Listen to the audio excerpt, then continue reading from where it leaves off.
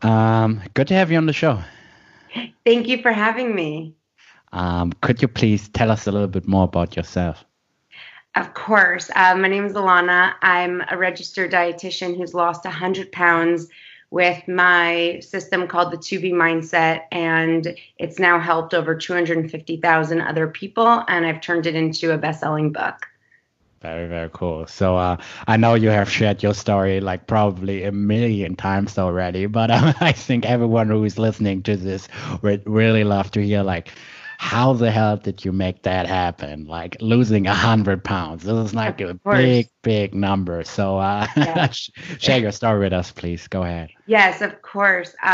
I was very overweight as a kid. As early as 4 years old, I started eating emotionally when my parents were getting divorced and we were moving a lot. And I was just eating lots and lots of food in front of the television, not really paying Mm. attention.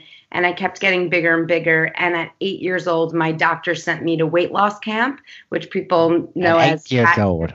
At 8 years old, I went to fat camp for 9 weeks in the summer and I had to eat. And sorry to interrupt, but were like parents also obese and your brothers or sisters? Yeah, everyone struggled with their weight. My parents did every single diet in the book, but nothing really works, and nothing worked at the time, especially. And I would watch them do every fad diet, every Atkins, South Beach cleanse, anything that was popular they would do, which is like today, paleo, keto, all of that stuff. I would see them lose weight. I'd see them gain it all back and more. So they didn't Shit. really have another solution for me. So they just kept sending me to fat camp every summer. I would lose weight and I would just gain it all back and more. And so I kept getting bigger and bigger and bigger year after year. And at How 12, long was this phase? this was like 6, 7, maybe 8 years. I would go to camp and then gain it all back and more every school year because you can gain a lot more in 10 months, Hardy, than you can lose in 2 months of the summer. Like how tall are you and how was your weight like back then? So Yeah. I was 5 foot 2 inches tall and I mm, weighed 215 pounds. that's more than me, man. That's Yeah. a lot. Yeah. Yeah. So how was your diet like back Oh, then? Like I was eating very a spicy pancakes with thing. yeah. You It have was to. bad.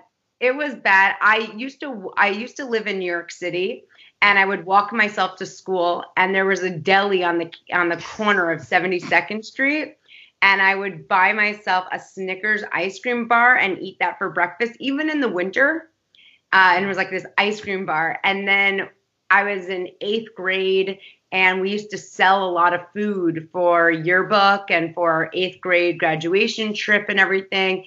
And we used to sell these big doughy bread rolls and I would just like eat them while walking home. And then, sometime a part of Shit. me felt like I was actually healthy in a way because I had so many nutrition classes from weight loss camp every summer and I had to meet with so many dietitians and nutritionists as a kid. So a part of me sometimes felt like I was the healthy one of my friends. Like they would have one slice of pizza and I would say, "Oh, I can't have pizza. Instead, I'm going to have a giant bagel with really mayonnaisey tuna and like a side of a baked potato, but I'm not going to eat your French fry." It was just Mm.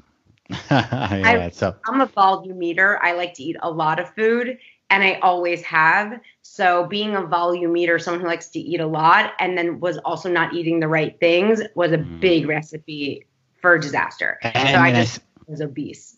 and I think for like young kids, like the role of the parents are like so important. Like for instance, I have two brothers and a sister, and everyone has been obese in their teenage years. Like a lot of people don't know this about me, and my parents were also like always obese, and I think like man, like my parents didn't know better, but they just gave me like shitty food. Like you shouldn't buy Coke every day for your kids and Hmm. always have like greasy meals with a lot of oil and like buy snacks for your kids. Like I don't want to put the blame on my parents or something. Like they didn't know any better. But I think Right. like the role of the parents like are very, very important.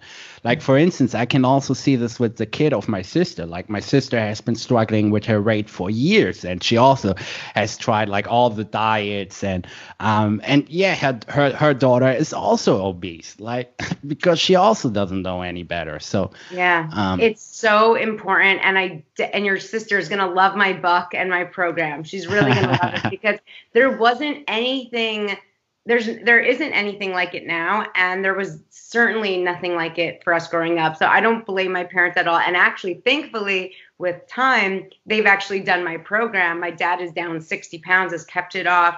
He's never had success doing anything. He's tried everything, personal trainers, Pritikin, spas, whatever, all of it, and has finally found the solution. So my approach definitely works because I had to kind of accept what would never work. I'm not a rule follower, strict dieter. I was never going to portion control or calorie count all my yeah. food. I can't live like that. It's just not my style. And then I like to eat a lot. So I couldn't do anything that was telling me that I should still be hungry or deprived in any way. And I also love food. So the food has to taste good. So I had to figure out a way that I could eat a lot, the food could taste really good, and I wouldn't have to overthink it.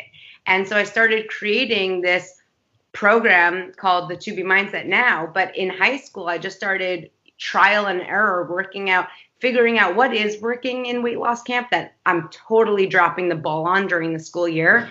And for the first time, I actually started losing like 50, 60, 70 pounds on my own through high school. And all my friends' parents were like, what are you doing? Like everyone wanted to know what I was doing. So I decided if I'm going to be giving nutrition advice to people, I should become an expert in the field and make sure I'm actually saying the right things. So I became a registered dietitian, nutritionist. I got my master's degree in nutrition. I started working in the hospital setting, and then UCLA hired me to teach a weight loss seminar there. And I started working with hundreds and hundreds of people at UCLA in different demographics and, age groups and professions and everything. And my private practice was also really thriving. But then I felt like it wasn't fair that your sister in Germany or wherever she is wouldn't be able to do my program just because she's not in Los Angeles. So I partnered with Beachbody, and they're the company behind P90X and Insanity and these, large scale at-home workout programs to create an at-home nutrition program. So you feel like you're in my private practice wherever you are.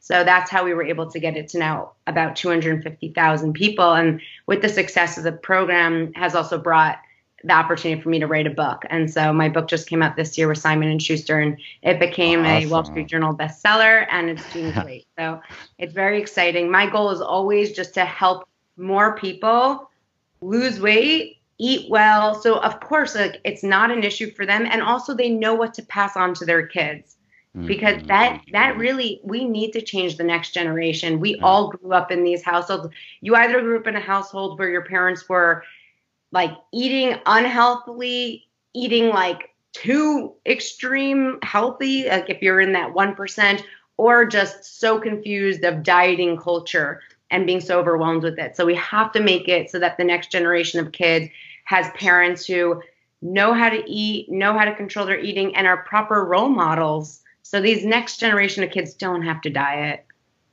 I have to tell you, you're a great speaker. So, but I I have to agree with what you've said on testing and testing what works for you, because I think like a lot of people are like really, really confused when it comes down to diet, because like so many people on social media are telling people like you have to do this. This is the right way. And then another guru is like completely contradicting the advice and says like you have to do keto. And another says like high carb is the thing.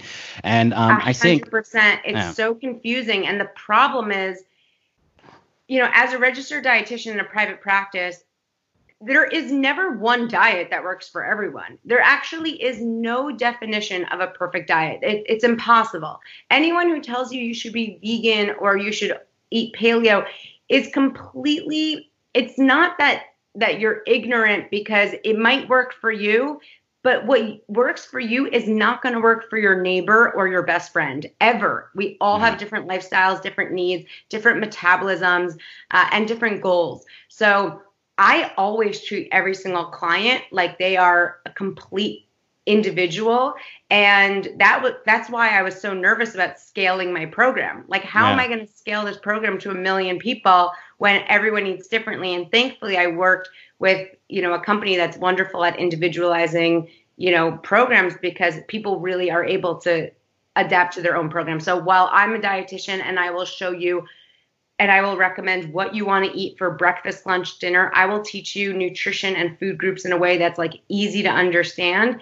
You'll be able to mix and match for your own life. Because Hardy, I don't want to ever tell you that you should eat grilled chicken and asparagus for dinner, and then your best friend wants to go out and get sushi, and then you have to say what? Like, no, I can't get sushi. Of course you should go get sushi, and you should even have a cup of sake if you want. But like, how are you going to make it work so that if you wanted to lose weight, you can still do that? So my program creates that flexibility, but it also has enough structure so you actually feel like you're focused and getting the best results.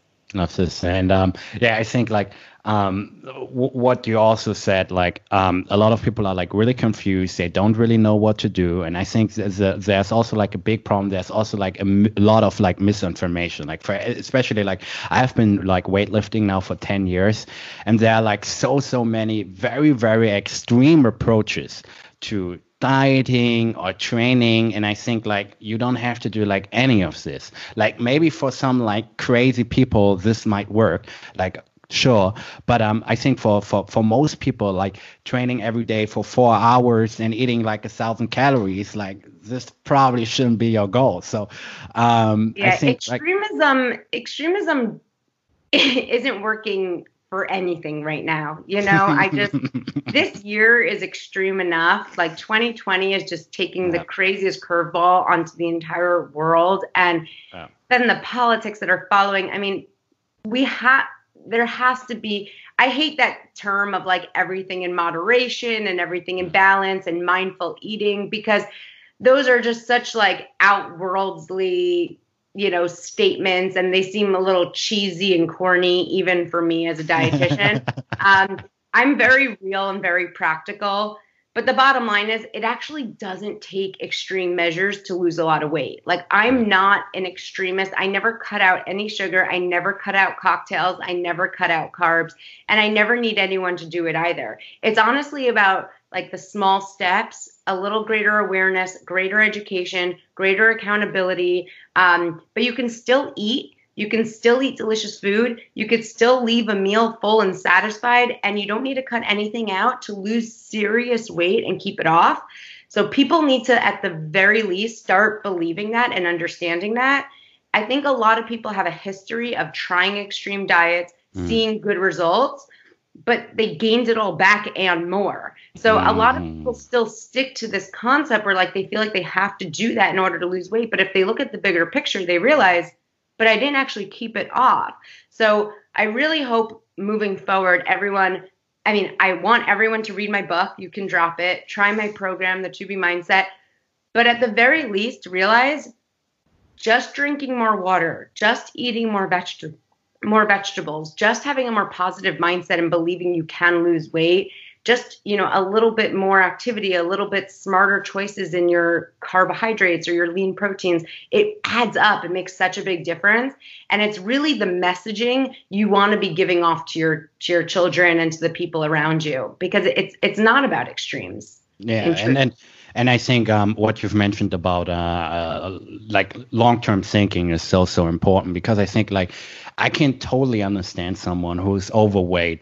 They really want to look great now, and they really want to lose the fat now, but they really have to think about like, okay, what are the long-term results of this? And for instance, like I also have like dieted down and then gained a little bit of weight back again, and wasn't this whole like dieting cycle that a lot of people are stuck in. But like for the last like 3 years or something, I was able to maintain like a very low body fat, like around 10% or something.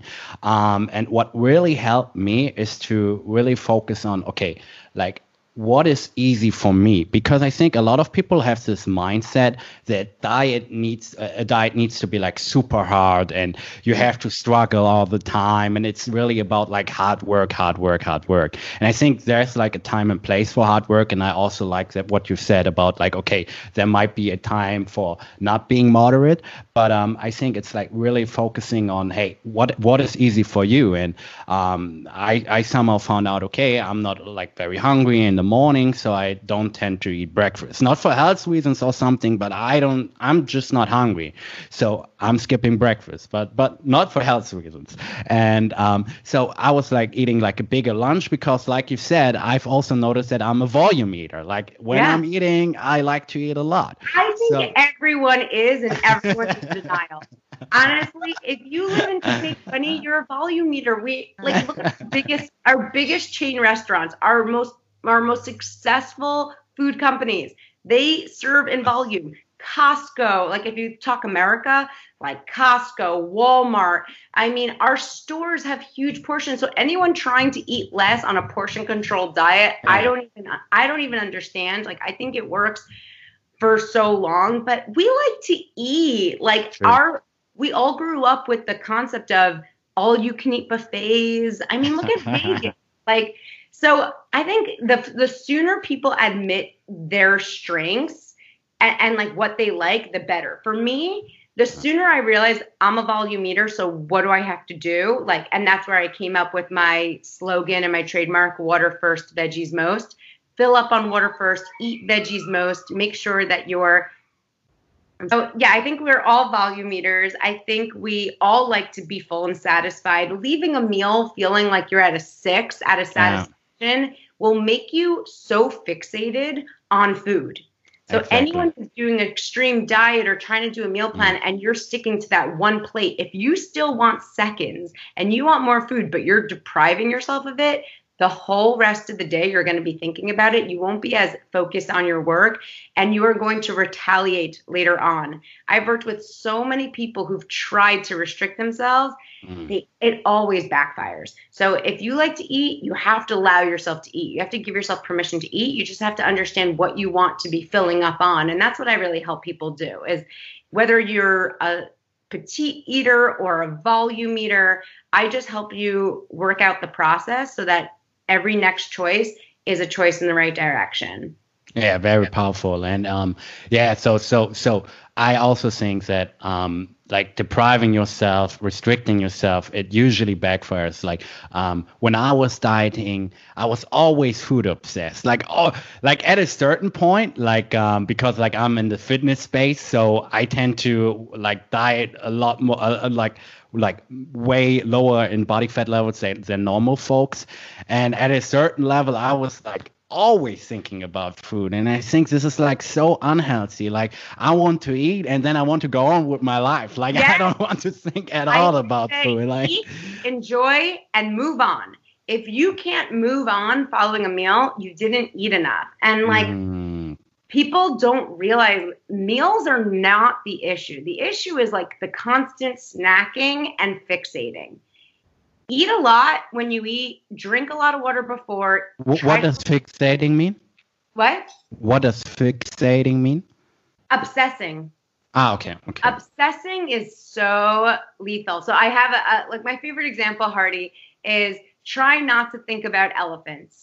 Don't think about elephants. Don't think about how leathery their skin is. Don't think about how big and gray they are. Don't think about them in a circus. Don't think about them in Africa. Don't think about them linked up with their babies. Just don't think about elephants and the sounds they make and the peanuts they eat. All you can think about is elephants. Anytime you're so focused on, I'm not eating bread, I'm not eating carbs, I'm cutting out sugar, you don't realize how backwards it is, because all you end up thinking about is bread, carbs, and sugar. And the whole focus is, I'm going to stay focused and disciplined until I could have those things again. And I like to go about it the opposite. I want everyone to be thinking sustainability from day one. What is the point in losing 10 pounds if you're going to have to lose them again and again and again? So every pound a person loses with me, I want them to be able to keep it off for good and really think sustainability and being able to maintain this weight from the start, which is why you have to be happy along the way. You can't be like miserable while you lose the weight just so you can be happy when it's all gone. It doesn't work that way. You have to kind of be okay where you are, but always focus on losing 2 pounds at a time. I'm a big fan of like losing weight 2 pounds at a time. I lost my 100 pounds focusing on 2 pounds at a time. And that really works. Like just a little bit every day, keeping it off and, still having a positive focus throughout. You're building healthy habits. That's what helps you keep it off for good. If you're doing something that feels temporary, it's always going to backfire. And I think like another big problem is that a lot of people have like also like a very unhealthy relationship with food. Yes. Like they think it's bad that they are like that they want to eat carbohydrates, or that they want to eat like every once in a while like a snack or cake or something. Like right. I think a lot of people have like a weird relationship with food, and this also causes a lot of problems. For instance, like I don't want to mention names, but also in my family, like sometimes like people are like, Hadi, like, why are you eating this? This is bad for you. And I'm like, okay, I'm the leanest here. Like, what the hell is the problem? That's the worst. That happens all the time. Okay, first of all, anyone who's too fixated on anyone who's looking at your plate isn't looking enough at their own. That's step one. Anyone who's so focused on your food is not focused enough on their own. 2, everyone's different. Like I eat chocolate every day. I've eaten chocolate almost every day while I've lost weight. I try to find ways to have chocolate in a protein bar or in a protein shake, or, chocolate chips on a Greek yogurt or whatever it is, or be smart about the chocolate I eat. But everyone is different, and everyone needs to try, track, and see what works best for them. There's no poison food. There's no bad food. Yeah. It doesn't exist. And the shame that people create around food is so toxic. So everyone has to drop that 100%. And the bad relationship with food is so real and so true. And a lot of people do my program and read my book who don't even have a lot of weight to lose. They just need a more positive relationship with food. And they need to be able to trust it. There are a lot of women who are thin, but in their mind, they are obsessive. And so they need to learn my program and my approach so they can stay lean, but realize they can have a more trusting, positive relationship with food. Food is not bad. It's the thought culture we've created around food that have turned really negative. Yeah, totally. And I also think, like, for instance, a lot of people really don't take the context of another person into account. Like, for instance, like I'm now like I have now a problem with my feet, but normally I'm like running every day, like because I enjoy running, not because I have to do, or because like sometimes I'm running like 10 kilometers or 15, sometimes I'm only running 3, like. But I usually tend to run like first thing in the morning. And then a couple of hours later, I really love working out and lifting weights. So again, I'm not doing this to because it's like, I really enjoy it. Like it's harder for me not to go to the gym than going to the gym. Our bodies were designed to move. Our bodies were designed to move. It's funny. I also have a foot issue now. I mean, it's like as an active person, you also have those points where your body reminds you need to rest and restore. I totally get it. But yeah, I always say, food is everything. Exercise is extra credit. Of course, I have a foot injury now. If I were dependent on exercise to lose weight, I would have a hard time. Everyone needs to, focus on the food first and treat exercise like it's just a positive thing for your body to do. When it comes to the relationship with food and creating a healthier relationship for food, one thing I would want to give your listeners right now, just something they can walk away with, is always say treat, not cheat. Cheat is the worst. When I hear people say the word cheating, which is literally every day in relation to food, it is like beating into a negative relationship with food, especially if you have family, friends, kids around. It's like it's a toxic phrase. Cheating has never been associated with anything positive. Cheating on taxes, cheating on a spouse, cheating evokes guilt. Cheating is just like negative, it's unpleasant. And if you think that you're having a burger and fries and it's cheating, you're not even going to enjoy it. You're going to scarf it down because it's right before your intermittent fasting window, or it's right before your next day or something. And it tends to be really quick and really rushed and not even savored and enjoy. And then you always kind of like feel icky afterwards. If you're going to have a burger and fries, enjoy it. It's a burger and fries. It's decadent. It's higher in fat. It's whatever it is. So enjoy the richness. Enjoy the texture. Indulge in it. Like, be satisfied by it. Eat it slowly, because then you won't feel like you need it again or crave it again. You'll like be able to maximize the experience, optimize it, treat yourself to it, and move on. But the notion of cheating is so bad. And honestly, people like have cheat meals, and then people have cheat days. This was a topic I wanted to address, so because I think this is like probably like developing an eating disorder, like having a cheat day like once a week or something. But share your thoughts with us on that. So. Definitely. Well, first of all, as a registered dietitian who's like studied, lab work and everything, a cheat day could be so dangerous for anyone who's at all borderline when it comes to like diabetes or high blood sugar or hypertension, high blood pressure, because having a 6-day period of controlled blood sugar levels and then, starting with cake for breakfast and going into fries and whatever it is just like a wacky thing to do to your body in terms of inflammation and all that stuff. And also a lot of people say, Ilana, do you ever have cheat days? If you look at it as a cheat day and you're talking like several meals, you could be talking thousands and thousands of calories. You could gain more weight in one day than you could be losing in other days, the way I did with weight loss camp and stuff like that. So you definitely don't need a whole day. Look at it as maybe a treat meal. How I like to look at it is, have a great dessert. Still focus on drinking water first before your meals, filling up on that. Still focus on maybe having like a big grilled chicken salad, giving your body what it needs first, and then give your body what it wants. Like I said in the beginning, a lot of us are volume eaters. A lot of us could take down a lot of food. And something like pizza or cake is very, very dense in calories. It doesn't take up a lot of room in your stomach. So if you're deciding to have a cheat meal of pizza and you eat a pie of pizza, it's out of control. And you're not even going to taste the difference between the 5th slice and the 7th. It all tastes the same. You're just guzzling at that point. So I always recommend people try to fill up at least 50-60% of their stomach, of the real estate in their body, with what their body needs, with the water, with the vegetables, with the lean protein, so they actually stay full.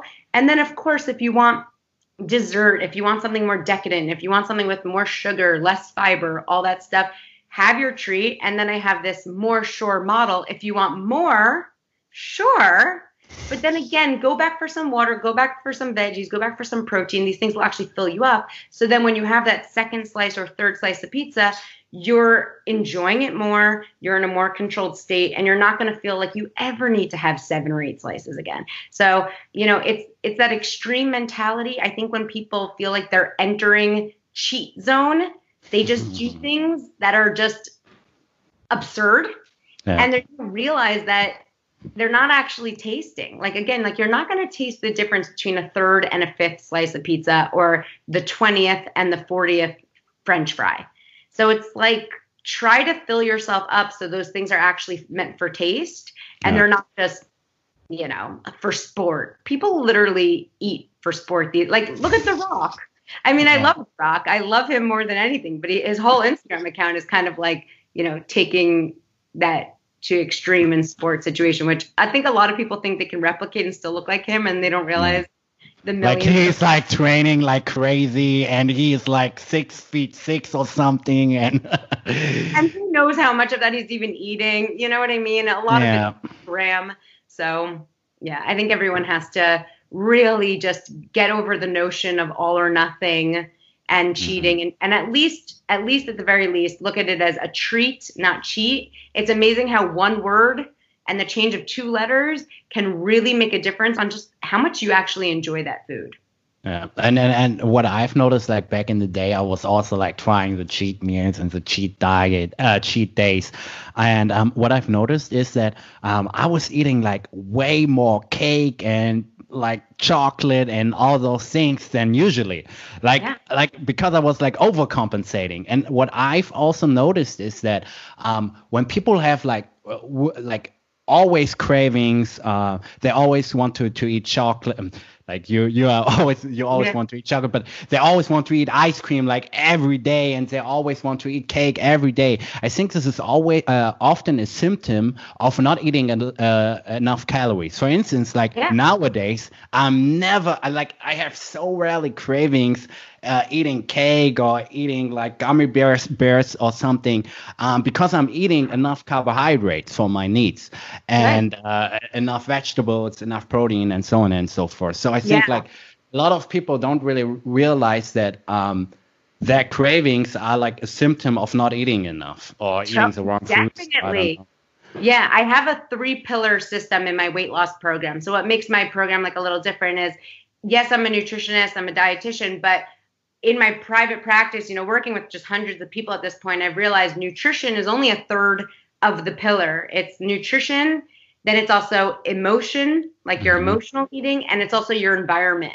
Cravings are a lot stirred by you just keep buying those cookies, you keep True. buying ice cream. A lot of part of cravings is the more you eat it, the more you crave it. Mhm. So, that's a piece, but there's definitely a nutritional piece. A lot of times people will say, Ilana, how come I was so hungry and like I couldn't resist myself on that cake. And I always say, you probably didn't eat enough protein.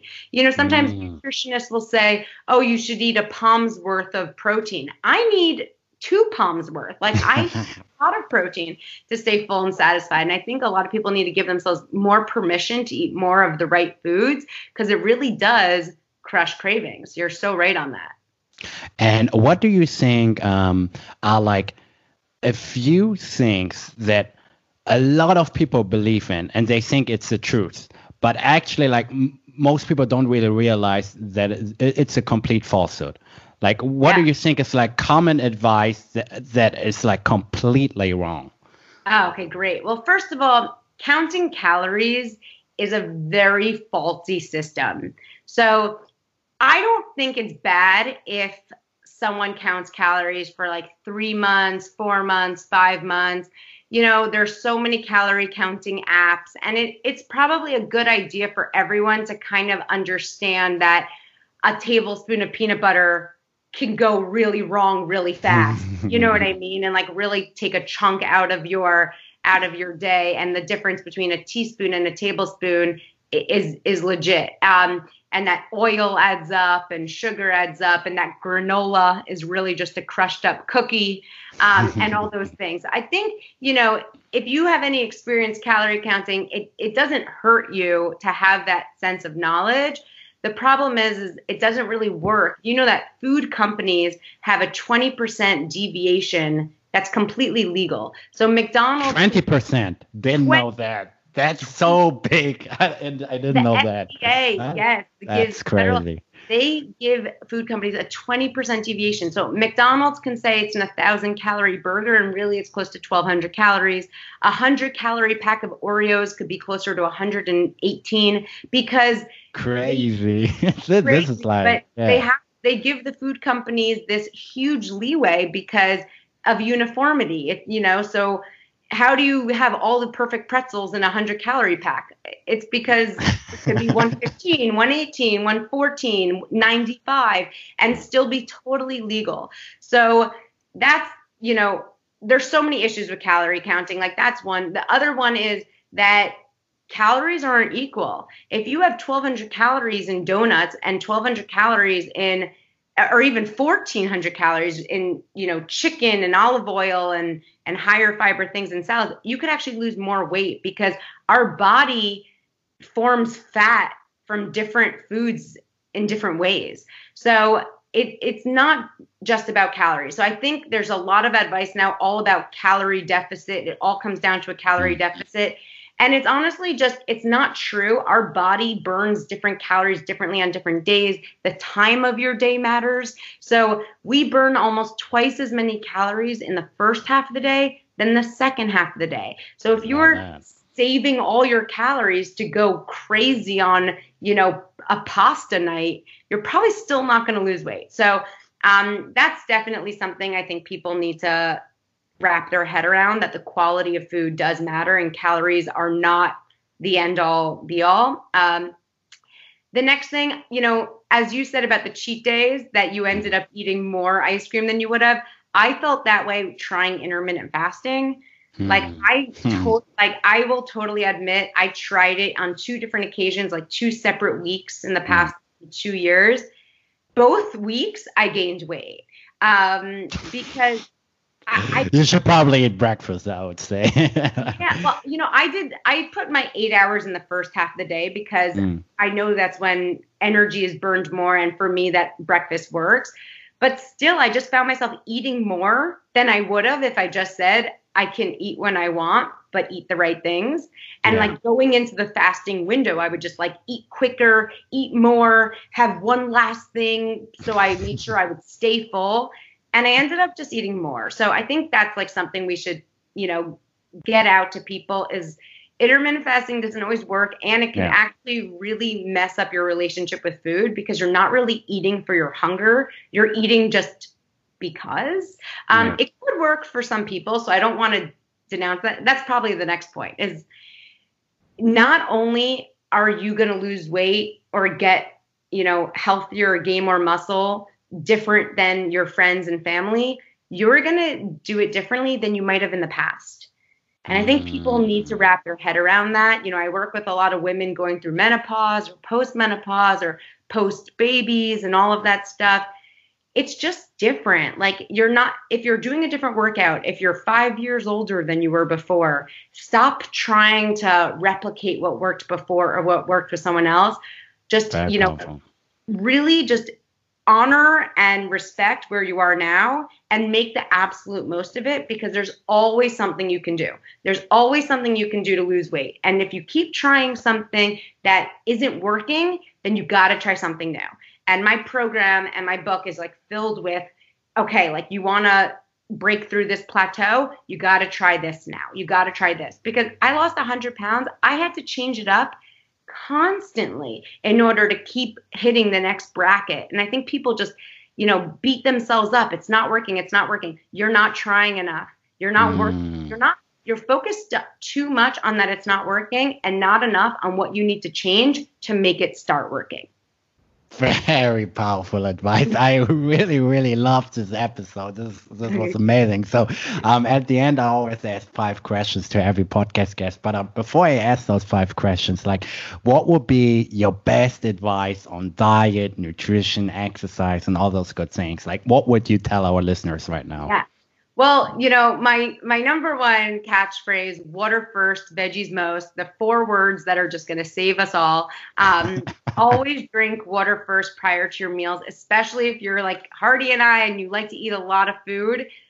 We don't drink enough water. We always think we're hungry for food. And really, it's we don't realize how much more water we need to be drinking, especially if it's hot summer months, more stress, more exercise, you need even more water. So always start every meal and every snack with 16 ounces of water, about half a liter, and that will help you fill up and make better food eating choices. So more water, more weight loss, drink more water first. And then veggies most.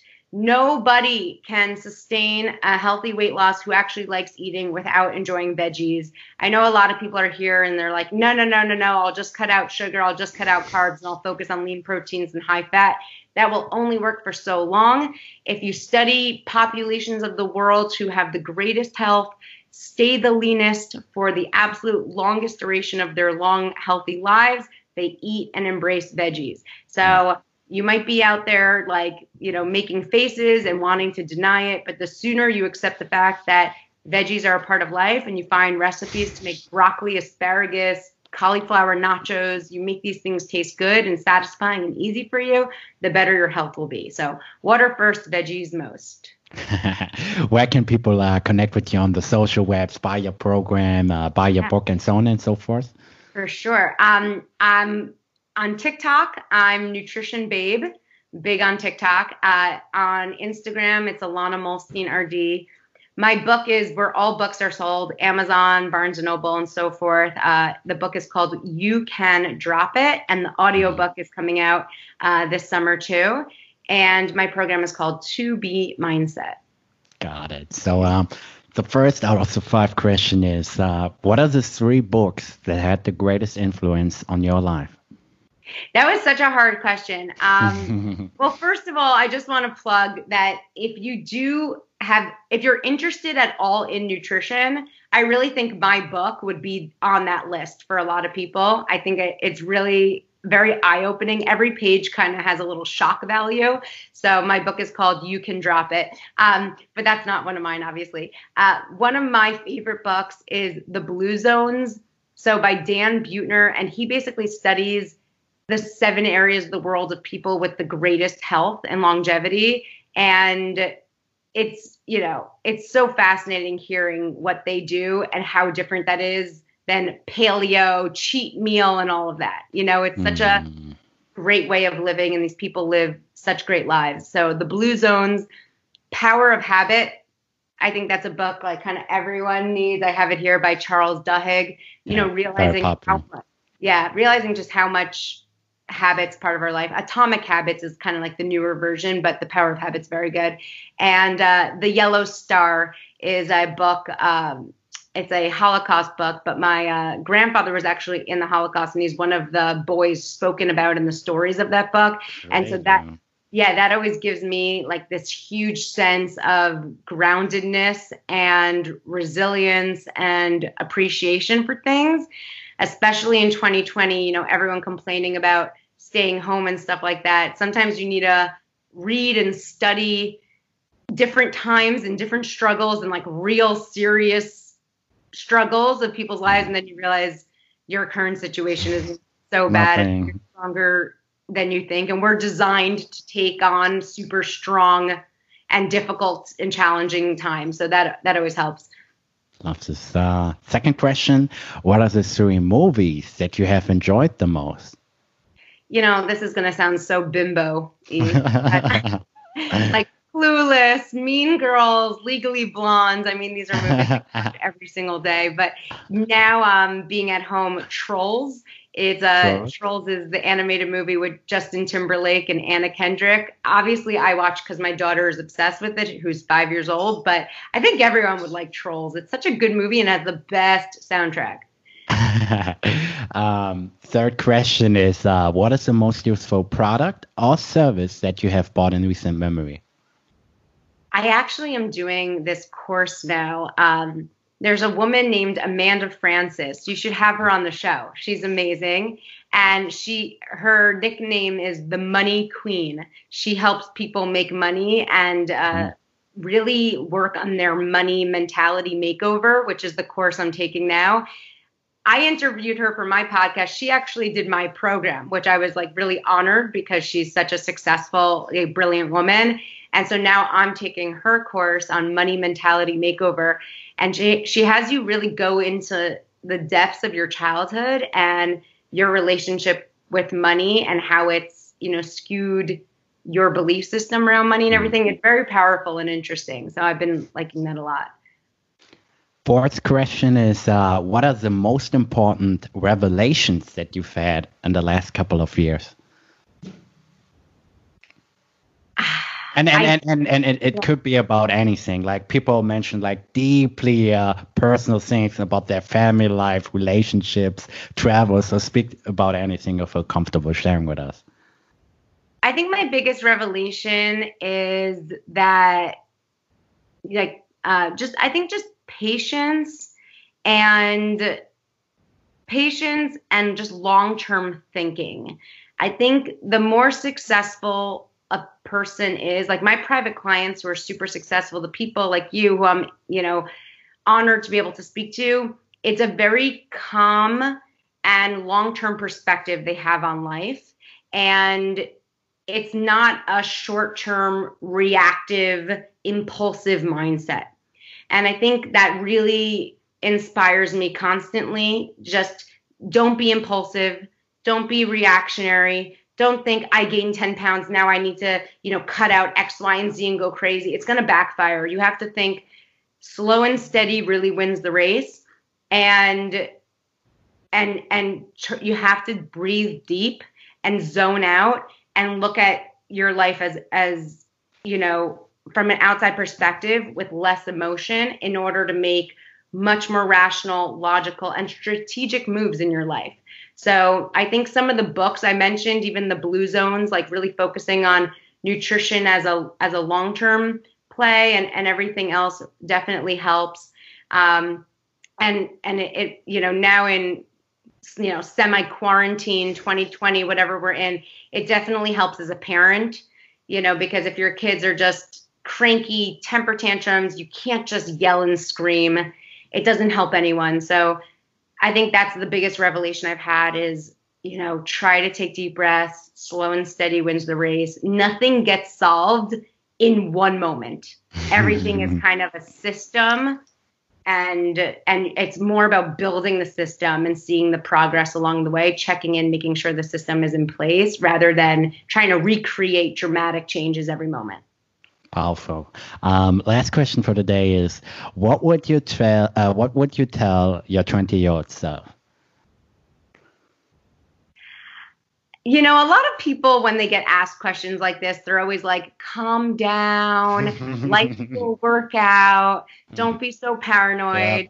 Yeah. But, when it's really successful people saying that, it kind of irks me because it's like, if you didn't feel a constant sense of energy and urgency, you wouldn't get where you are today and be asked that question. So I've always been super energetic, super goal-oriented, and I love always learning. So I would tell my 20-year-old self, like, keep pushing, keep crushing, don't relax, don't be complacent, It's like the opposite, I think, of what totally the opposite of most people. Yep. The opposite. Everyone's like telling 20-year-olds they should calm down. Chill out. Yeah. Relax more. Are spending way too much time now on like TikTok and gaming and stuff like that. Put it down, get focused, get serious, put the time in because everyone else is relaxing. So you always have to have like a sense of urgency, take hold. I'm like so proud of the fact that by 30, I like had something trademarked and I actually sold the trademark. By 32, I had a best-selling book. Create these benchmarks for your life. You now are young and energetic. Don't waste it. Push and network and be good to people, be kind to people, and plant the seeds for your whole life. Do not slow down at 20. That's when you should be. You don't have obligations. You don't have kids. Like, find your passion, study, and get to it. The world needs you. The world needs you to make change. So don't relax. So, thank you so much for this episode. This was really a great episode. So thank you for having me. Thank you so much for making this happen. And yeah, anytime. Of course. Be well. Have a good one. Good to have you on the show. Thank you for having me. Could you please tell us a little bit more about yourself? Of course. My name is Ilana. I'm a registered dietitian who's lost 100 pounds with my system called the 2B Mindset, and it's now helped over 250,000 other people, and I've turned it into a best-selling book.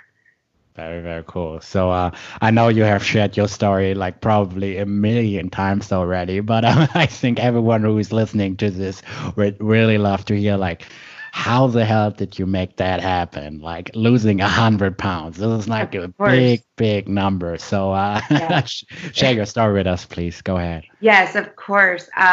I was very overweight as a kid. As early as 4 years old, I started eating emotionally when my parents were getting divorced and we were moving a lot. And I was just eating lots and lots of food in front of the television, not really paying attention.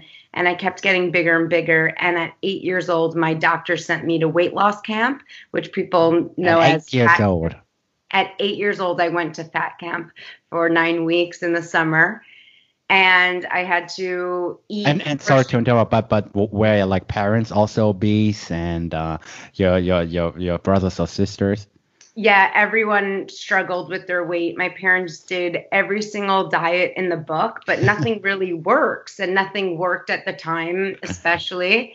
And I would watch them do every fad diet, every Atkins, South Beach cleanse, anything that was popular they would do, which is like today, paleo, keto, all of that stuff. I would see them lose weight. I'd see them gain it all back and more. So they didn't really have another solution for me. So they just kept sending me to fat camp every summer. I would lose weight and I would just gain it all back and more. And so I kept getting bigger and bigger and bigger year after year. And at 12, how long was this phase? this was like 6, 7, maybe 8 years. I would go to camp and then gain it all back and more every school year, because you can gain a lot more in 10 months, Hardy, than you can lose in 2 months of the summer. And like how tall are you, and how was your weight like back then? Yeah, I was 5'2" tall, and I weighed 215 pounds. That's more than me, man.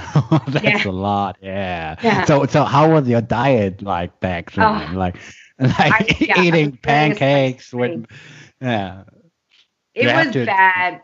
It was bad. I used to live in New York City, and I would walk myself to school, and there was a deli on the corner of 72nd Street, and I would buy myself a Snickers ice cream bar and eat that for breakfast, even in the winter. And it was like this ice cream bar. And then I was in 8th grade, and we used to sell a lot of food for yearbook and for our 8th grade graduation trip and everything. And we used to sell these big doughy bread rolls, and I would just like eat them while walking home. And then, sometimes a part of me felt like I was actually healthy in a way, because I had so many nutrition classes from weight loss camp every summer. And I had to meet with so many dietitians and nutritionists as a kid. So a part of me sometimes felt like I was the healthy one of my friends. Like they would have one slice of pizza, and I would say, oh, I can't have pizza. Instead, I'm going to have a giant bagel with really mayonnaise-y tuna and like a side of a baked potato, but I'm not going to eat your French fry. It was just, I'm a volume eater. I like to eat a lot of food, and I always have. So being a volume eater, someone who likes to eat a lot and then was also not eating the right things, was a big recipe for disaster. So I just was obese. And I think for like young kids, like the role of the parents are like so important. Like for instance, I have 2 brothers and a sister, and everyone has been obese in their teenage years. Like a lot of people don't know this about me, and my parents were also like always obese. And I think like, man, like my parents didn't know better, but they just gave me like shitty food. Like you shouldn't buy Coke every day for your kids, and always have like greasy meals with a lot of oil, and like buy snacks for your kids. Like I don't want to put the blame on my parents or something. Like they didn't know any better, but I think like the role of the parents like are very, very important. Like for instance, I can also see this with the kid of my sister. Like my sister has been struggling with her weight for years, and she also has tried like all the diets, and her daughter is also obese, like because she also doesn't know any better. So it's so important, and your sister is gonna love my book and my program. She's really gonna love it, because there isn't anything like it now, and there was certainly nothing like it for us growing up. So I don't blame my parents at all. And actually, thankfully, with time, they've actually done my program. My dad is down 60 pounds, has kept it off.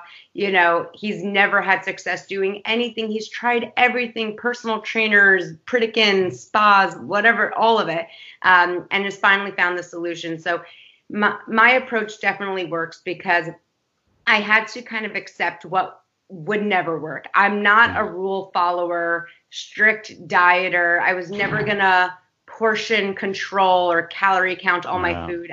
I can't live like that. It's just not my style.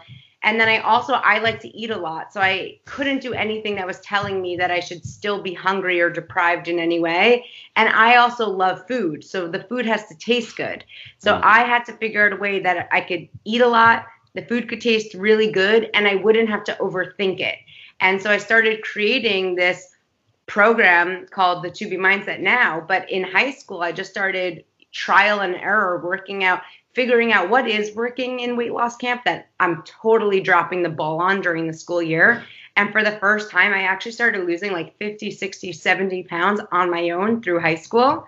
And, all my friends' parents were like, what are you doing? Like everyone wanted to know what I was doing. So I decided if I'm going to be giving nutrition advice to people, I should become an expert in the field and make sure I'm actually saying the right things. So I became a registered dietitian, nutritionist. I got my master's degree in nutrition. I started working in the hospital setting, and then UCLA hired me to teach a weight loss seminar there. And I started working with hundreds and hundreds of people at UCLA in different demographics and, age groups and professions and everything.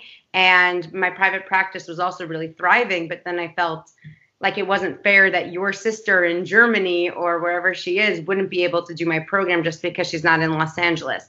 So I partnered with Beachbody, and they're the company behind P90X and Insanity and these, large scale at-home workout programs to create an at-home nutrition program. So you feel like you're in my private practice wherever you are. So that's how we were able to get it to now about 250,000 people. And with the success of the program has also brought the opportunity for me to write a book. And so my book just came out this year with Simon & Schuster, and it became a Wall Street Journal bestseller, and it's doing great. So it's very exciting. My goal is always just to help more people lose weight, eat well. So of course, it's not an issue for them. And also they know what to pass on to their kids, because that really, we need to change the next generation. We all grew up in these households. You either grew up in a household where your parents were like eating unhealthily, eating like too extreme healthy, like if you're in that 1%, or just so confused of dieting culture and being so overwhelmed with it. So we have to make it so that the next generation of kids has parents who know how to eat, know how to control their eating, and are proper role models. So these next generation of kids don't have to diet. I have to tell you, you're a great speaker. So, but I I have to agree with what you've said on testing and testing what works for you, because I think like a lot of people are like really, really confused when it comes down to diet, because like so many people on social media are telling people like you have to do this is the right way, and then another guru is like completely contradicting the advice and says like you have to do keto, and another says like high carb is the thing, and I think. It's so confusing. And the problem is, as a registered dietitian in a private practice, there is never one diet that works for everyone. There actually is no definition of a perfect diet. It's impossible. Anyone who tells you should be vegan or you should eat paleo is completely, it's not that you're ignorant, because it might work for you, but what works for you is not going to work for your neighbor or your best friend ever. We all have different lifestyles, different needs, different metabolisms, and different goals. So I always treat every single client like they are a complete individual. And that's why I was so nervous about scaling my program. Like, how am I going to scale this program to 1 million people when everyone eats differently? And thankfully, I worked with, a company that's wonderful at individualizing, programs, because people really are able to adapt to their own program. So while I'm a dietitian and I will show you and I will recommend what you want to eat for breakfast, lunch, dinner, I will teach you nutrition and food groups in a way that's like easy to understand. You'll be able to mix and match for your own life. Because Hardy, I don't want to ever tell you that you should eat grilled chicken and asparagus for dinner, and then your best friend wants to go out and get sushi, and then you have to say what? Like, no, I can't get sushi. Of course you should go get sushi, and you should even have a cup of sake if you want. But like, how are you going to make it work so that if you wanted to lose weight, you can still do that? So my program creates that flexibility, but it also has enough structure so you actually feel like you're focused and getting the best results.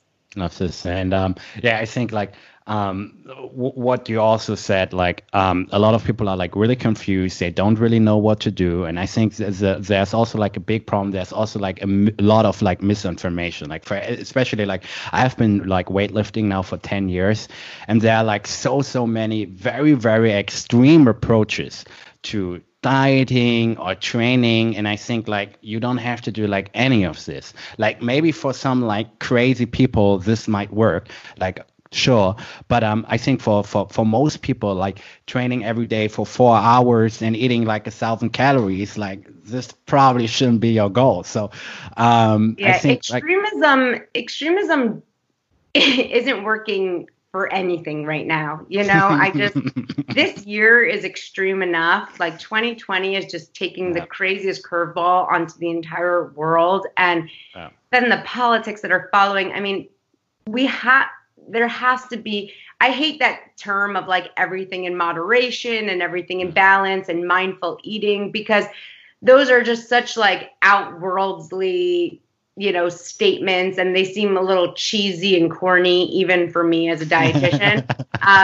I'm very real and very practical, but the bottom line is it actually doesn't take extreme measures to lose a lot of weight. Like, I'm not an extremist. I never cut out any sugar. I never cut out cocktails. I never cut out carbs, and I never need anyone to do it either. It's honestly about like the small steps, a little greater awareness, greater education, greater accountability. But you can still eat. You can still eat delicious food. You could still leave a meal full and satisfied, and you don't need to cut anything out to lose serious weight and keep it off. So people need to, at the very least, start believing that and understanding that.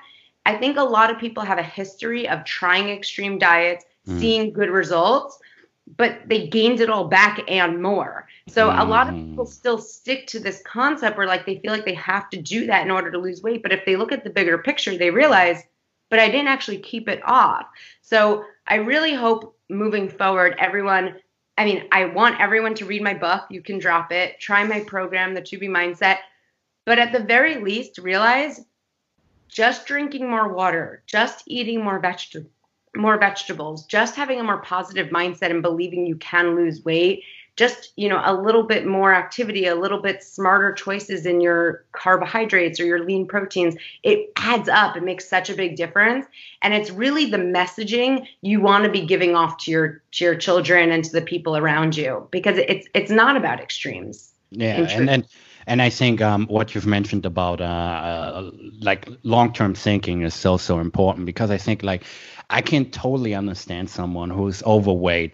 They really want to look great now, and they really want to lose the fat now, but they really have to think about like, okay, what are the long-term results of this? And for instance, like I also have like dieted down and then gained a little bit of weight back again, and it wasn't this whole like dieting cycle that a lot of people are stuck in, but like for the last like 3 years or something, I was able to maintain like a very low body fat, like around 10% or something.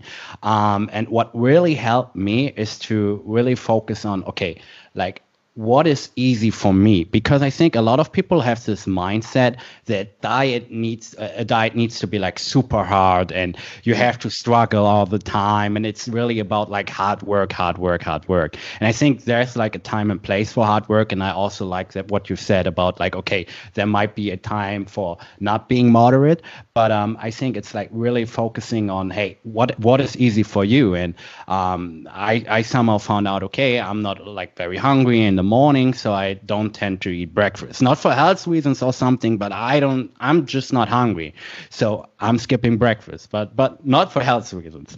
And so I was like eating like a bigger lunch, because like you said, I've also noticed that I'm a volume eater. Like when I'm eating, I like to eat a lot. I think everyone is, and everyone is in denial. Honestly, if you live in Cape Bunny, you're a volume eater. We like look at our biggest chain restaurants, our most successful food companies. They serve in volume. Costco, like if you talk America, like Costco, Walmart. I mean, our stores have huge portions. So anyone trying to eat less on a portion controlled diet, I don't even understand. Like I think it works for so long, but we like to eat. Like we all grew up with the concept of all you can eat buffets. I mean, look at Vegas. Like, so I think the sooner people admit their strengths and like what they like, the better. For me, the sooner I realize I'm a volume eater, so what do I have to do? Like, and that's where I came up with my slogan and my trademark, water first, veggies most. Fill up on water first, eat veggies most, make sure that you're. So yeah, I think we're all volume eaters. I think we all like to be full and satisfied. Leaving a meal feeling like you're at a 6 out of satisfaction will make you so fixated on food. So anyone who's doing an extreme diet or trying to do a meal plan and you're sticking to that one plate, if you still want seconds and you want more food, but you're depriving yourself of it, the whole rest of the day, you're going to be thinking about it. You won't be as focused on your work, and you are going to retaliate later on. I've worked with so many people who've tried to restrict themselves. It always backfires. So if you like to eat, you have to allow yourself to eat. You have to give yourself permission to eat. You just have to understand what you want to be filling up on. And that's what I really help people do, is whether you're a petite eater or a volume eater, I just help you work out the process so that every next choice is a choice in the right direction. Yeah, very powerful. And so I also think that like depriving yourself, restricting yourself, it usually backfires. Like when I was dieting, I was always food obsessed. Like at a certain point, like because like I'm in the fitness space, so I tend to like diet a lot more, like way lower in body fat levels than normal folks. And at a certain level, I was like always thinking about food. And I think this is like so unhealthy. Like I want to eat and then I want to go on with my life. Like I don't want to think at all about food. Like eat, enjoy, and move on. If you can't move on following a meal, you didn't eat enough. And like people don't realize meals are not the issue. The issue is like the constant snacking and fixating. Eat a lot when you eat, drink a lot of water before. What does fixating mean? What? What does fixating mean? Obsessing. Okay. Obsessing is so lethal. So I have like my favorite example, Hardy, is try not to think about elephants. Don't think about elephants. Don't think about how leathery their skin is. Don't think about how big and gray they are. Don't think about them in a circus. Don't think about them in Africa. Don't think about them linked up with their babies. Just don't think about elephants and the sounds they make and the peanuts they eat. All you can think about is elephants. Anytime you're so focused on, I'm not eating bread, I'm not eating carbs, I'm cutting out sugar, you don't realize how backwards it is, because all you end up thinking about is bread, carbs, and sugar. And the whole focus is I'm going to stay focused and disciplined until I could have those things again. And I like to go about it the opposite. I want everyone to be thinking sustainability from day one. What is the point in losing 10 pounds if you're going to have to lose them again and again and again? So every pound a person loses with me, I want them to be able to keep it off for good and really think sustainability and being able to maintain this weight from the start, which is why you have to be happy along the way. You can't be like miserable while you lose the weight just so you could be happy when it's all gone. It doesn't work that way. You have to kind of be okay where you are, but always focus on losing 2 pounds at a time. I'm a big fan of like losing weight 2 pounds at a time. I lost my 100 pounds focusing on 2 pounds at a time. And that really works. Like just a little bit every day, keeping it off and, still having a positive focus throughout. You're building healthy habits. That's what helps you keep it off for good. If you're doing something that feels temporary, it's always going to backfire. And I think like another big problem is that a lot of people have like also like a very unhealthy relationship with food. Yes. Like they think it's bad that they are like that they want to eat carbohydrates, or that they want to eat like every once in a while like a snack or cake or something. Like I think a lot of people have like a weird relationship with food, and this also causes a lot of problems. For instance, like I don't want to mention names, but also in my family, like sometimes like people are like, Hadi, like, why are you eating this? This is bad for you. And I'm like, okay, I'm the leanest here. Like, what the hell is the problem? That's the worst. That happens all the time. Okay, first of all, anyone who's too fixated on anyone who's looking at your plate isn't looking enough at their own. That's step one. Anyone who's so focused on your food is not focused enough on their own. Two, everyone's different. Like, I eat chocolate every day. I've eaten chocolate almost every day while I've lost weight. I try to find ways to have chocolate in a protein bar or in a protein shake, or, you know, chocolate chips on a Greek yogurt or whatever it is, or be smart about the chocolate I eat. But everyone is different, and everyone needs to try, track, and see what works best for them. There's no poison food. There's no bad food. Yeah. It doesn't exist. And the shame that people create around food is so toxic. So everyone has to drop that 100%. And the bad relationship with food is so real and so true. And a lot of people do my program and read my book who don't even have a lot of weight to lose. They just need a more positive relationship with food. And they need to be able to trust it. You know, there are a lot of women who are thin, but in their mind, they are obsessive. And so they need to learn my program and my approach so they can stay lean, but realize they can have a more trusting, positive relationship with food. Food is not bad. It's the thought culture we've created around food that have turned really negative. Yeah, totally. And I also think, like, for instance, a lot of people really don't take the context of another person into account. Like, for instance, like, I'm now like, I have now a problem with my feet, but normally I'm like running every day, like, because I enjoy running, not because I have to do, or because like sometimes I'm running like 10 kilometers or 15, sometimes I'm only running 3, like, but I usually tend to run like first thing in the morning.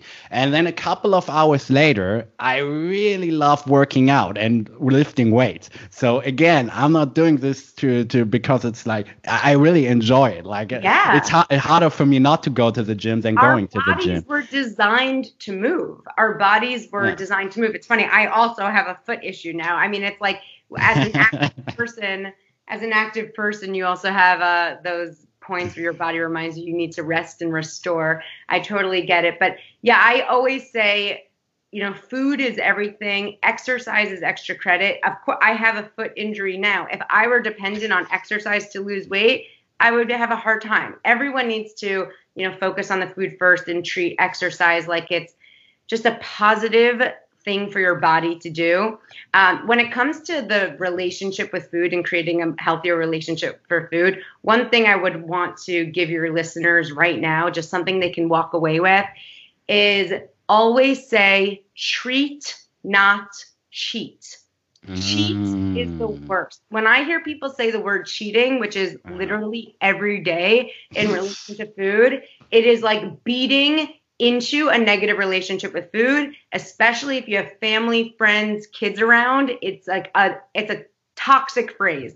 Cheating has never been associated with anything positive. Cheating on taxes, cheating on a spouse, cheating evokes guilt. Cheating is just like negative. It's unpleasant. And if you think that you're having a burger and fries and it's cheating, you're not even going to enjoy it. You're going to scarf it down because it's right before your intermittent fasting window, or it's right before your next day or something. And it tends to be really quick and really rushed and not even savored and enjoy. And then you always kind of like feel icky afterwards. If you're going to have a burger and fries, enjoy it. It's a burger and fries. It's decadent. It's higher in fat. It's whatever it is. So enjoy the richness. Enjoy the texture, indulge in it, like be satisfied by it, eat it slowly, because then you won't feel like you need it again or crave it again. You'll like be able to maximize the experience, optimize it, treat yourself to it, and move on. But the notion of cheating is so bad. And honestly, people like have cheat meals, and then people have cheat days. This was a topic I wanted to address, so because I think this is like probably like developing an eating disorder, like having a cheat day like once a week or something. But share your thoughts with us on that. So. Definitely. Well, first of all, as a registered dietitian who's like studied, lab work and everything, a cheat day could be so dangerous for anyone who's at all borderline when it comes to like diabetes or high blood sugar or hypertension, high blood pressure, because having a 6-day period of controlled blood sugar levels and then, starting with cake for breakfast and going into fries and whatever it is just like a wacky thing to do to your body in terms of inflammation and all that stuff. And also a lot of people say, Ilana, do you ever have cheat days? If you look at it as a cheat day and you're talking like several meals, you could be talking thousands and thousands of calories. You could gain more weight in one day than you could be losing in other days, the way I did with weight loss camp and stuff like that. So you definitely don't need a whole day. Look at it as maybe a treat meal. How I like to look at it is, have a great dessert. Still focus on drinking water first before your meals, filling up on that. Still focus on maybe having like a big grilled chicken salad, giving your body what it needs first, and then give your body what it wants. Like I said in the beginning, a lot of us are volume eaters. A lot of us could take down a lot of food. And something like pizza or cake is very, very dense in calories. It doesn't take up a lot of room in your stomach. So if you're deciding to have a cheat meal of pizza and you eat a pie of pizza, it's out of control. And you're not even going to taste the difference between the 5th slice and the 7th. It all tastes the same. You're just guzzling at that point. So I always recommend people try to fill up at least 50-60% of their stomach, of the real estate in their body with what their body needs, with the water, with the vegetables, with the lean protein, so they actually stay full. And then, of course, if you want dessert, if you want something more decadent, if you want something with more sugar, less fiber, all that stuff, have your treat. And then I have this more sure model. If you want more, sure. But then again, go back for some water, go back for some veggies, go back for some protein. These things will actually fill you up. So then when you have that 2nd slice or 3rd slice of pizza, you're enjoying it more, you're in a more controlled state, and you're not going to feel like you ever need to have 7 or 8 slices again. So, it's that extreme mentality. I think when people feel like they're entering cheat zone, they just do things that are just absurd. Yeah. And they don't realize that they're not actually tasting. Like, again, like you're not going to taste the difference between a 3rd and a 5th slice of pizza or the 20th and the 40th French fry. So it's like, try to fill yourself up so those things are actually meant for taste and they're not just, for sport. People literally eat for sport. Like, look at The Rock. I mean, I love The Rock. I love him more than anything, but his whole Instagram account is kind of like, taking that to extreme in sports situation, which I think a lot of people think they can replicate and still look like him, and they don't realize the millions. Like he's like training like crazy, and he's like 6'6" or something, and and who knows how much of that he's even eating? You know what I mean? A lot of it is gram.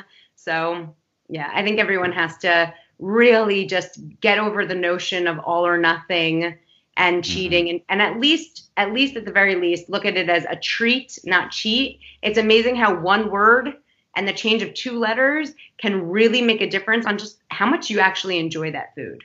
Yeah, and what I've noticed, like back in the day, I was also like trying the cheat meals and the cheat diet, cheat days, and what I've noticed is that I was eating like way more cake and like chocolate and all those things than usually, like because I was like overcompensating. And what I've also noticed is that when people have like always cravings, they always want to eat chocolate. Like you always want to eat chocolate, but they always want to eat ice cream like every day, and they always want to eat cake every day. I think this is always often a symptom of not eating enough calories. For instance, nowadays, I have so rarely cravings eating cake or eating like gummy bears or something, because I'm eating enough carbohydrates for my needs and enough vegetables, enough protein, and so on and so forth. So I think a lot of people don't really realize that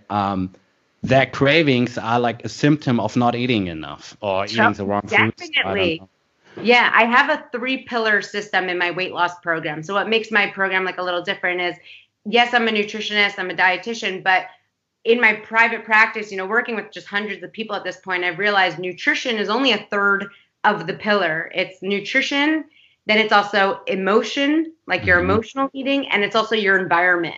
Cravings are a lot stirred by you just keep buying those cookies. True. Ice cream. A lot of part of cravings is the more you eat it, the more you crave it. So, that's a piece, but there's definitely a nutritional piece. A lot of times people will say, Ilana, how come I was so hungry and I couldn't resist myself on that cake. And I always say, you probably didn't eat enough protein. Sometimes nutritionists will say, oh, you should eat a palm's worth of protein. I need 2 palms worth. Like I need a lot of protein to stay full and satisfied. And I think a lot of people need to give themselves more permission to eat more of the right foods because it really does crush cravings. You're so right on that. And what do you think are like a few things that a lot of people believe in and they think it's the truth, but actually like most people don't really realize that it's a complete falsehood? Like, what do you think is like common advice that is like completely wrong? Oh, okay, great. Well, first of all, counting calories is a very faulty system. So I don't think it's bad if someone counts calories for like 3 months, 4 months, 5 months. There's so many calorie counting apps, and it's probably a good idea for everyone to kind of understand that a tablespoon of peanut butter can go really wrong really fast. You know what I mean? And like really take a chunk out of your day. And the difference between a teaspoon and a tablespoon is legit. And that oil adds up and sugar adds up, and that granola is really just a crushed up cookie, and all those things. I think, if you have any experience calorie counting, it doesn't hurt you to have that sense of knowledge. The problem is it doesn't really work. That food companies have a 20% deviation that's completely legal. So McDonald's 20%. Didn't know that. That's so big. I didn't know that. Yes, that's crazy. They give food companies a 20% deviation. So McDonald's can say it's an 1,000-calorie burger, and really it's close to 1,200 calories. 100-calorie pack of Oreos could be closer to 118 because crazy. This is like, but they give the food companies this huge leeway because of uniformity. So how do you have all the perfect pretzels in a 100-calorie pack? It's because it could be 115, 118, 114, 95, and still be totally legal. So that's, there's so many issues with calorie counting. Like that's one. The other one is that calories aren't equal. If you have 1,200 calories in donuts and 1,200 calories in, or even 1,400 calories in, chicken and olive oil and higher fiber things in salads, you could actually lose more weight because our body forms fat from different foods in different ways. So it's not just about calories. So I think there's a lot of advice now all about calorie deficit. It all comes down to a calorie deficit. And it's honestly it's not true. Our body burns different calories differently on different days. The time of your day matters. So we burn almost twice as many calories in the first half of the day than the second half of the day. So if you're saving all your calories to go crazy on, a pasta night, you're probably still not going to lose weight. So that's definitely something I think people need to wrap their head around, that the quality of food does matter and calories are not the end all be all. The next thing, as you said about the cheat days that you ended up eating more ice cream than you would have, I felt that way trying intermittent fasting. I will totally admit I tried it on 2 different occasions, like 2 separate weeks in the past 2 years. Both weeks I gained weight because you should probably eat breakfast, I would say. Yeah, well, I put my 8 hours in the first half of the day because I know that's when energy is burned more. And for me, that breakfast works. But still, I just found myself eating more than I would have if I just said, I can eat when I want, but eat the right things. And Yeah. like going into the fasting window, I would just like eat quicker, eat more, have one last thing. So I made sure I would stay full. And I ended up just eating more. So I think that's like something we should, get out to people is intermittent fasting doesn't always work, and it can Yeah. actually really mess up your relationship with food because you're not really eating for your hunger. You're eating just because. Yeah. It could work for some people, so I don't want to denounce that. That's probably the next point is not only are you going to lose weight or get, healthier or gain more muscle different than your friends and family, you're going to do it differently than you might have in the past. And I think people need to Mm. wrap their head around that. I work with a lot of women going through menopause or post-menopause or post-babies and all of that stuff.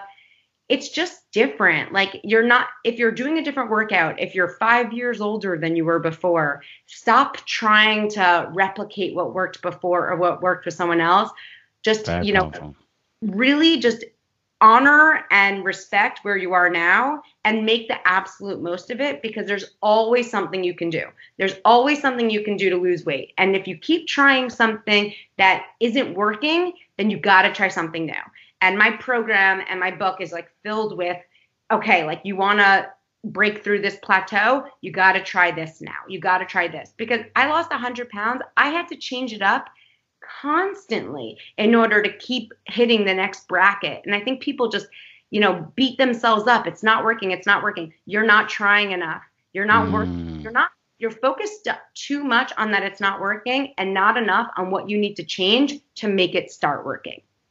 Very powerful advice. I really, really loved this episode. This was amazing. So, at the end, I always ask 5 questions to every podcast guest. But before I ask those 5 questions, like, what would be your best advice on diet, nutrition, exercise, and all those good things? Like, what would you tell our listeners right now? Yeah.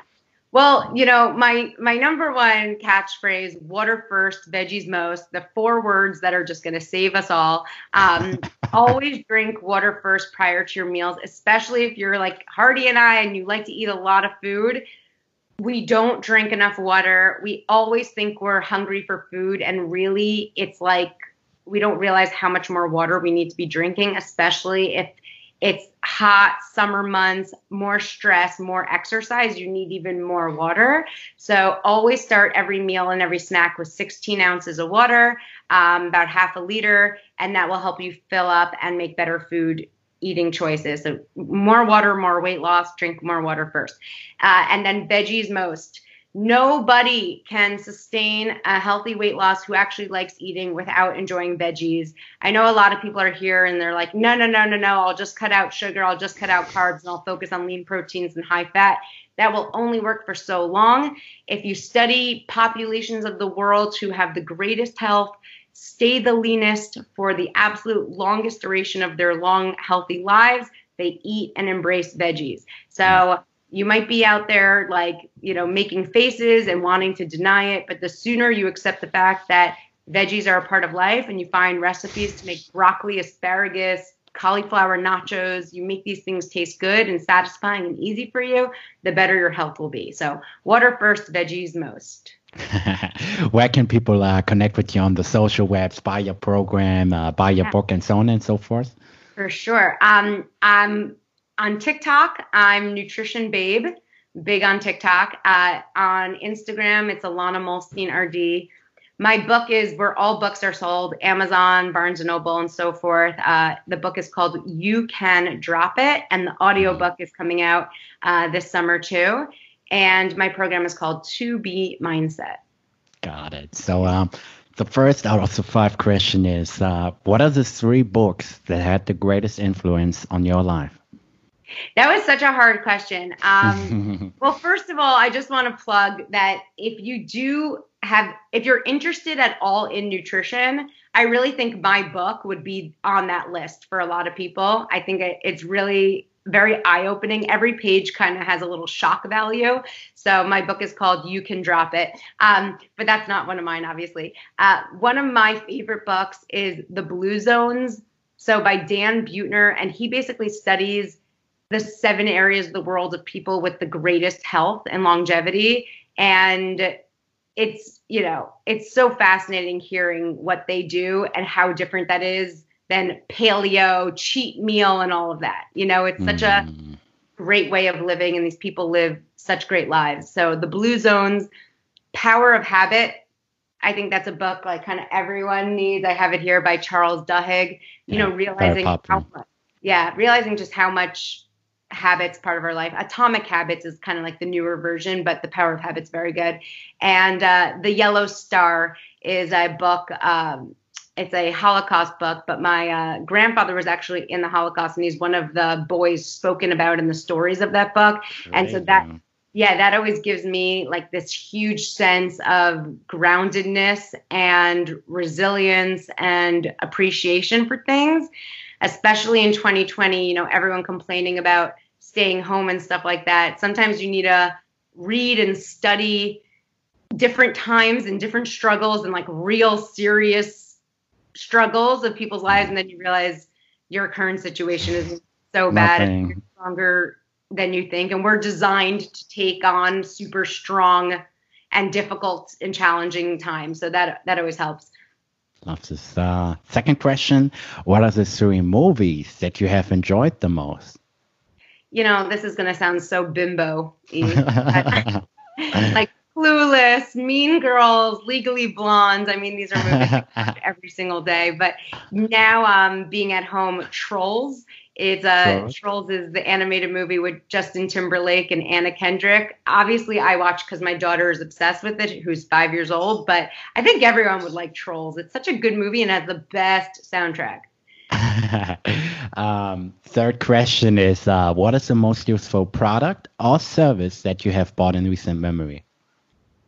I actually am doing this course now. There's a woman named Amanda Francis. You should have her on the show. She's amazing. And her nickname is the Money Queen. She helps people make money and really work on their money mentality makeover, which is the course I'm taking now. I interviewed her for my podcast. She actually did my program, which I was like really honored because she's such a successful, brilliant woman. And so now I'm taking her course on money mentality makeover. And she has you really go into the depths of your childhood and your relationship with money and how it's, skewed your belief system around money and everything. It's very powerful and interesting. So I've been liking that a lot. Fourth question is, what are the most important revelations that you've had in the last couple of years? And it could be about anything. Like people mention like deeply personal things about their family life, relationships, travel. So speak about anything you feel comfortable sharing with us. I think my biggest revelation is that just patience and just long-term thinking. I think the more successful a person is, like my private clients who are super successful, the people like you who I'm, honored to be able to speak to, it's a very calm and long-term perspective they have on life. And it's not a short-term reactive, impulsive mindset. And I think that really inspires me constantly. Just don't be impulsive. Don't be reactionary. Don't think I gained 10 pounds. Now I need to, cut out X, Y, and Z and go crazy. It's going to backfire. You have to think slow and steady really wins the race. And you have to breathe deep and zone out and look at your life as from an outside perspective with less emotion in order to make much more rational, logical, and strategic moves in your life. So I think some of the books I mentioned, even the Blue Zones, like really focusing on nutrition as a long-term play and everything else definitely helps. And it now in, semi-quarantine 2020, whatever we're in, it definitely helps as a parent, because if your kids are just cranky temper tantrums, you can't just yell and scream. It doesn't help anyone. So I think that's the biggest revelation I've had is try to take deep breaths. Slow and steady wins the race. Nothing gets solved in one moment. Everything is kind of a system, and it's more about building the system and seeing the progress along the way, checking in, making sure the system is in place, rather than trying to recreate dramatic changes every moment. Powerful. Last question for the day is: what would you tell your 20-year-old self? A lot of people, when they get asked questions like this, they're always like, calm down, life will work out, don't be so paranoid. Yeah. But, when it's really successful people saying that, it kind of irks me, because it's like, if you didn't feel a constant sense of energy and urgency, you wouldn't get where you are today and be asked that question. So I've always been super energetic, super goal-oriented, and I love always learning. So I would tell my 20-year-old self, like, keep pushing, keep crushing, don't relax, don't be complacent, It's like the opposite, I think, of what totally the opposite of most people. Yep. The opposite. Everyone's like telling 20-year-olds they should calm chill down. out. Yeah. Relax more. Are spending way too much time now on like TikTok and gaming and stuff like that. Put it down, get focused, get serious, put the time in, because everyone else is relaxing. So you always have to have like a sense of urgency, take hold. I'm like so proud of the fact that by 30, I like had something trademarked and I actually sold the trademark. By 32, I had a best-selling book. Create these benchmarks for your life. You now are young and energetic. Don't waste it. Push and network and be good to people, be kind to people, and plant the seeds for your whole life. Do not slow down at 20. That's when you should be. You don't have obligations. You don't have kids. Like, find your passion, study, and get to it. The world needs you. The world needs you to make change. So don't relax. So thank you so much for this episode. This was really a great episode. So thank you for having me. Thank you so much for making this happen. And yeah, anytime. Of course. Be well. Have a good one.